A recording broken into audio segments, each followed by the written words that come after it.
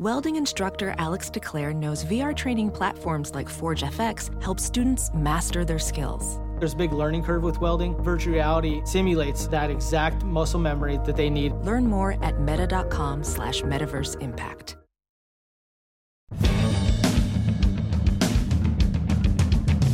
Go Steelers! Go Steelers! Say go Steelers! Go Steelers!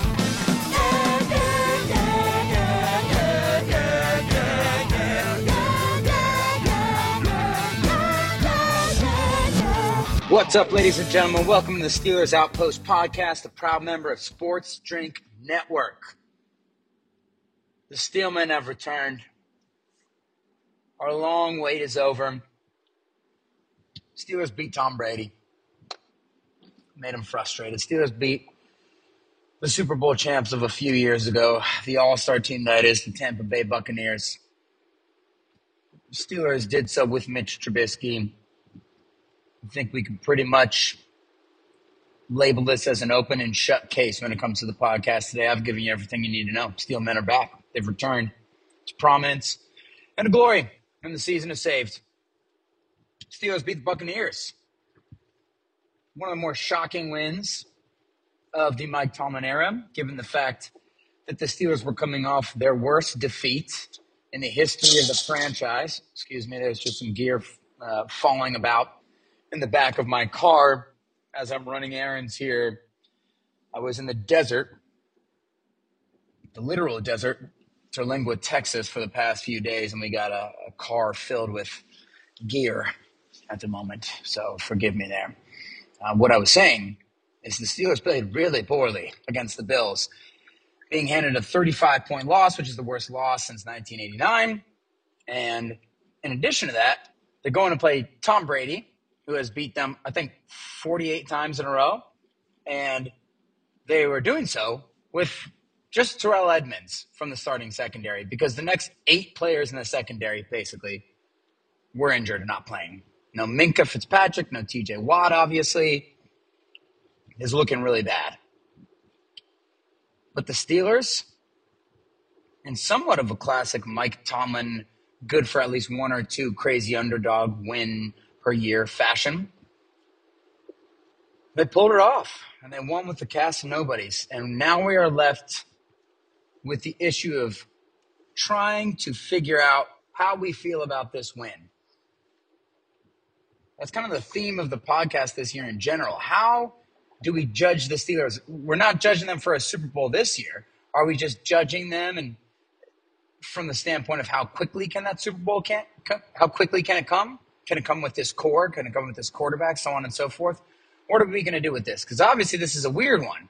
Because with the low of losing to the Jets, we're 4-2 now, by the way, and then getting plastered in the most embarrassing loss in decades by the Bills, who are clearly the NFL's best team, it just seemed like the Steelers were headed towards a top 5 pick. And there is an element of that is very exciting, especially considering the fact that the Steelers' cupboard isn't completely bare like the Jets or the Jaguars or the Lions have been when they've received top 5 picks in the past few years. The Steelers actually have quite a few young, good pieces on the team. So if you get a top 5 pick with that situation, it's actually very encouraging. I mean, look, you got to get a top 5 pick to get the Joe Burrows of the world, right? So I think we're all having dreams of pairing Will Anderson, the sort of Myles Garrett-esque prospect from Alabama, and by that I mean a pretty much slam dunk, home run, edge rusher, number 1 overall pick kind of guy, and imagine pairing that guy with TJ Watt and what that would immediately do for your team day one, given the importance of edge rushers. So yeah, we're all excited. Okay, maybe we can get in for a top 5 pick. But then again, we don't like losing. We don't like watching that. And we definitely don't like watching the Steelers get embarrassed the way they've been embarrassed in the past, 5 weeks. And you could argue the past few years with how they've looked like possibly the most flaccid team that ever existed. And when you look over this game against the Buccaneers, it wasn't that different. But there's something to be said about pulling these games out of the hat. So we're sort of conflicted. Do we want the Steelers to get a top pick? But then that also brings up the question, what does that do to the team? Does that amount of losing tear apart the fiber of a team? I believe it does. So it's a tough needle to thread. I don't know if you really want that top pick because it's going to create not only a lot of turnover in the roster and potentially the coaching staff, and I know we all want to have the easy herk jerk, switch the quarterback, switch the coach, you switch the entire franchise. I know that that's what people want, but you can look around and that almost never happens, right? It doesn't really work that way. There are institutional issues with the Steelers roster, right? But getting a top 5 pick could result in tremendous shakeup, which is not always a good thing. Look at the teams who are generally in the top 5. They generally stay there. So there could be consequences to that. And so we got to figure out, how do we feel about this Bucs win, which sounds odd to question whether we should enjoy a win or not. But as spoiled Steelers fans, the standard is the standard, as they say. And now I'm hearing other teams use that phrase, which is interesting. But the standard is Super Bowls. We want muscular teams. We want teams that are cool and fun to watch, like the Killer Bees, or better yet, the Troy Polamalu era, the Super Bowl winning teams. We haven't had that in quite a while. So if you have to lose a little bit in the interim to shoot back up to the top of the mountaintop, instead of dwelling in the mediocrity of the world of the Vikings and the Cowboys and the 8-8, perpetually 8-8 teams of the NFL, that's not a crazy thing to think about. So I think this game is very interesting from that standpoint. So we'll look at it. But I am leaning towards, as we sit here today, especially looking at how the Dolphins have sort of fallen apart recently, and all of a sudden they might be beatable depending on how many players the Steelers get back off the injury report. When I look at all of that, it's tough to want the Steelers to lose. Just look at the discord that was occurring in the locker room already. There was a report, I think it was Jerry Dulac. Sorry if I'm miscrediting that, and it was another dude. But I believe the Pittsburgh Post-Gazette reported that Deontay Johnson had a blow-up at halftime of the Jets game on Mitch Trubisky because he wouldn't throw him the ball. I think the article also stated Deontay Johnson had this blow-up despite already having a pass go through his hands for an interception and not getting his toe down in the back of the end zone on that catch. So that's a good point by them. Apparently, Mitch Trubisky stood his ground, which is good for Mitch. That would be the first time he's ever done that in his career until this Buccaneers game. And then Kenny Pickett went in. So you already see the frustration of the players. So I guess that's my prelude before we actually get into what happened against the Buccaneers. We got to talk about Kenny getting knocked out and how Mitch played and what that means going forward. We got to talk about what it means for Chase Claypool to have pretty much the game of his career. And we have to discuss what a great, valiant effort it was by the defensive coaching staff and the replacement players, the Steelers playing the replacements on defense, and how they were able to hold that Tampa Bay team down. And, I mean, that's incredibly impressive on its own right. And so we got to talk about all those things. Then we also got to talk about a little bit of an elephant in the room, which is, are the Buccaneers good? I'm just going to tell you right now, they're not good. They should have lost to the Falcons last week. But that all plays a factor. And we know that the Steelers aren't world beaters, so we'll take the wins where we can get them. But regardless, very interesting game for the Steelers, and there's a little sign of light of them crawling out of the basement at this point. And they are super injured, so you got to think they're only going to get better. All right, let's start with the offense. If you look at this game, if you look at the passing charts, of course, which are the favorite graphic to use for Steelers fans, and I do not think they could be overused. I think it's the most damning thing about the Steelers playbook with all the little dinky 5-yard passes outside of the numbers and the gaping chasm of a black hole in the center of the field where the quarterbacks do not throw. Like we're going to talk about that. But that's basically what the offense looked like. However, 4 of Mitch Trubisky's 9 completions did go to the middle of the field over 10 yards. And you saw what happened. So I want to talk about that with Mitch. But I will say, just watching this game back, it doesn't look different. I think that the Steelers are never going to change this strategy. They are going to think, just keep working. We're getting a little better every week. Matt Canada's offense is coming along, and we're just going to keep doing our thing. Look, we just beat the Buccaneers. So that was my instant reaction after the game, was just a little frustration at, oh, great, now we're going to use that confirmation bias of like, what we're doing is working. We win these meaningless games and never get any better, but it's worked. It gives them ammo to not change. Whereas I think the dramatic embarrassments will push them to a little bit more of a change, like a firing of a Matt Canada, because those passing charts are inexcusable and they haven't changed whatsoever. Right? They don't try to target that area after the first drive. So I don't think the game is that different. The line, they're holding up valiantly, much better than we thought they would in preseason, but they're not opening holes whatsoever. Najee Harris just got a metal plate out of his shoe, which was not known by us or by anybody, I guess, until this week when he announced that was kind of the final measure in his recovery from the Lisfranc injury. I believe it was Lisfranc, right? It was like a foot injury.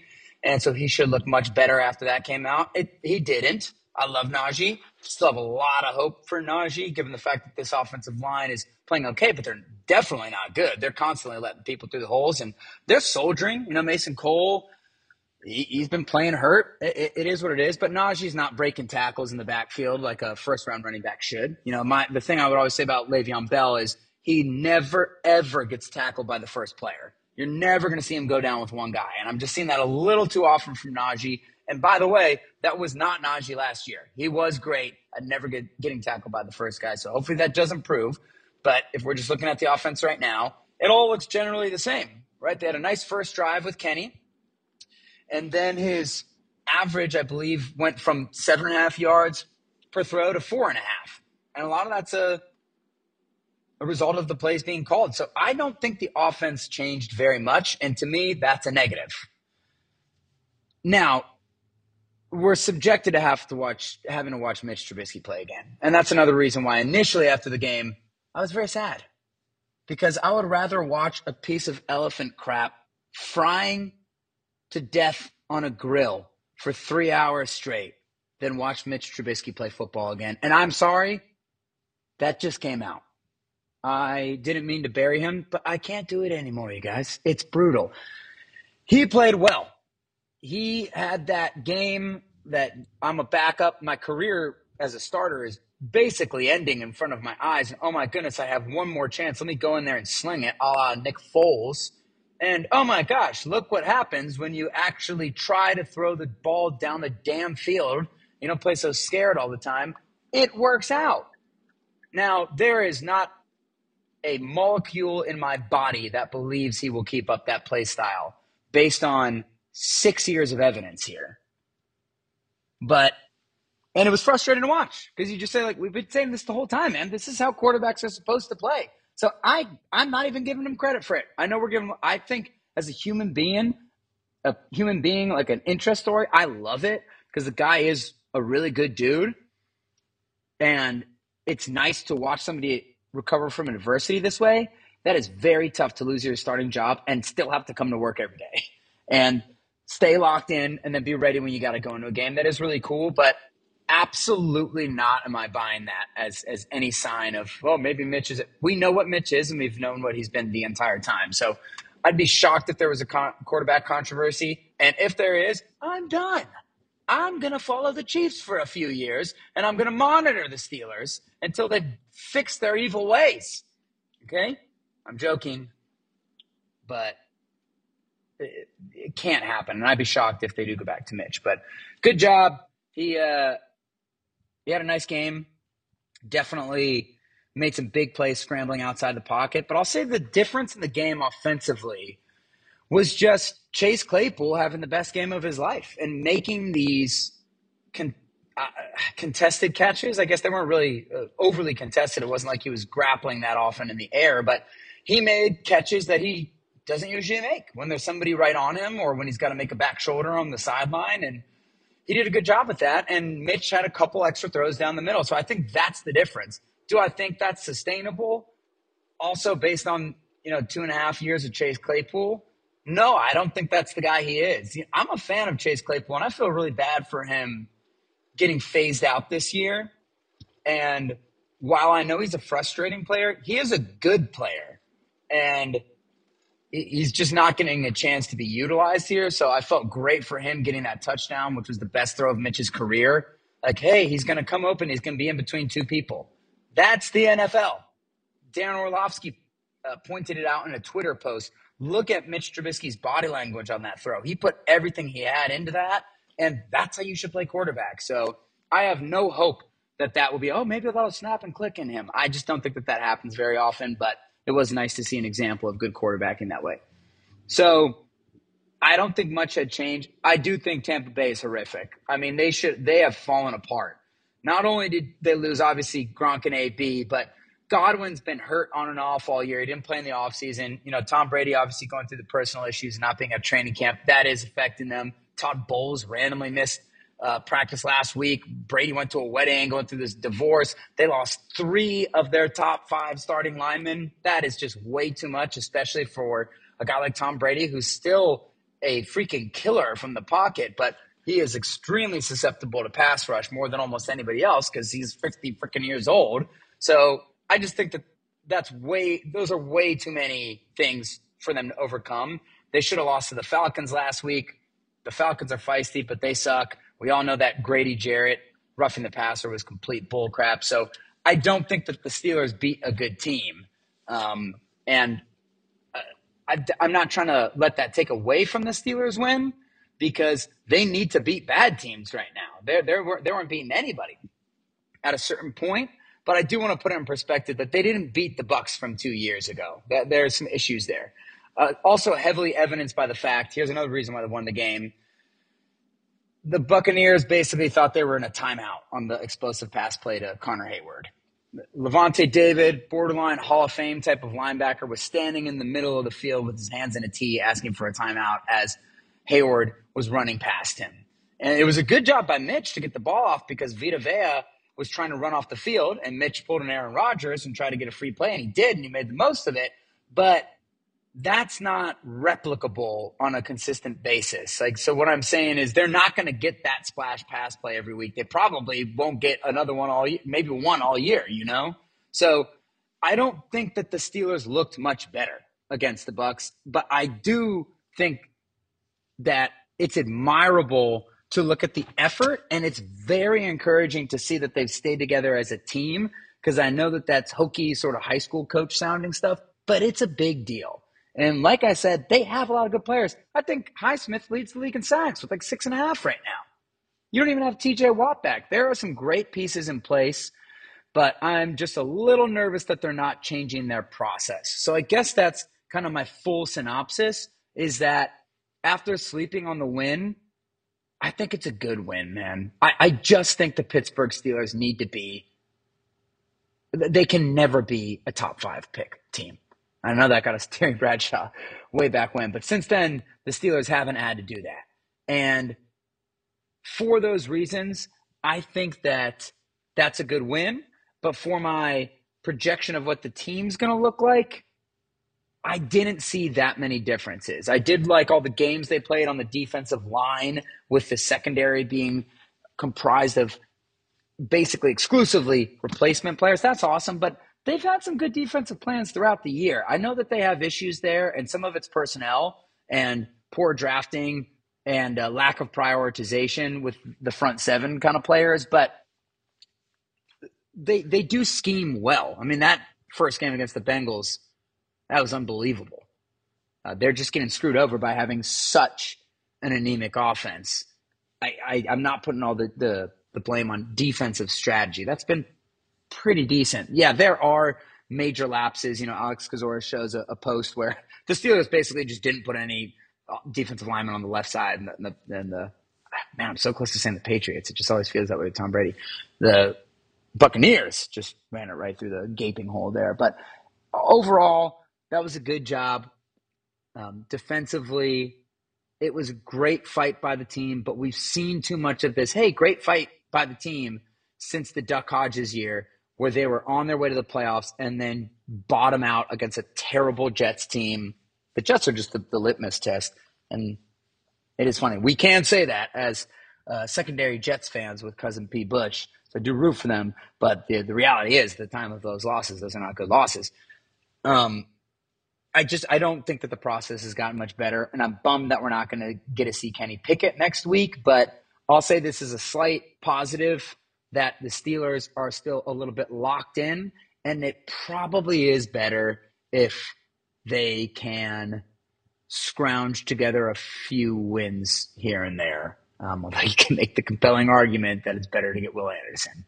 And then you have one bad year and a ton of good ones. Not that it's that simple. I'll plug in guys in at the top. But yes, generally top 5 guys are going to be better. The percentages are higher. It's not a guarantee, but it is higher. So interesting game by them. You feel great for Mitch. You feel great for Claypool. Let's see. Anybody else? Boz breaking more records at Heinz Field with these 50-plus yard field goals in the wind. He bonked one in there. That was great. He's the man. The Deontay blow-up, that's an interesting thing. There were a lot of articles on the Steelers' poor drafting over the last 10 years this week. I think those are very interesting to look at. We'll definitely take a look at them. But right now, Steelers are in an interesting position. If they can string another win together, that'd be great. They're not going to beat the Eagles unless a miracle happens. And if they beat the Eagles, then all bets are off. But that's highly unlikely. They just can't get embarrassed. I think it's Dolphins next week, right? They have a chance there for sure. But depending on how many people come back. I mean, how many games can you win without any of your starting secondary? But when you get to the Eagles, you really do want to measure it in terms of, hey, we're not getting blown out like we got blown out against the Bills. And that is a legitimate thing to look at. It's loser talk, sure, but not really, because this is just where the Steelers are in their trajectory of team growth. So always nice to beat Tom Brady. Sucks that it only happens at the very, very end of his career. It's like the Browns beating Ben at the end. It's like, you didn't beat Ben. You beat the shell of Ben. So we beat a shell of Tom Brady. I'll still take it. I don't know what else. Kind of an express episode there. Team culture is a big deal. I guess that's what we'll end with. And then we want Will Anderson, blah, blah, blah, blah, blah. Team culture is a big deal. By the way, there's going to be some quarterbacks taken in the top 5 too. So even if you're not the number 1 pick, you still might get somebody very good landing to you. So anyways, follow us on Twitter at Steelers Outpost, at Gmail at SteelersOutpost@gmail.com. Apologies for the quick episode today, but I just wanted to get something out and talk about an interesting game. And we'll be here next week. Go Steelers. Okay, bye-bye.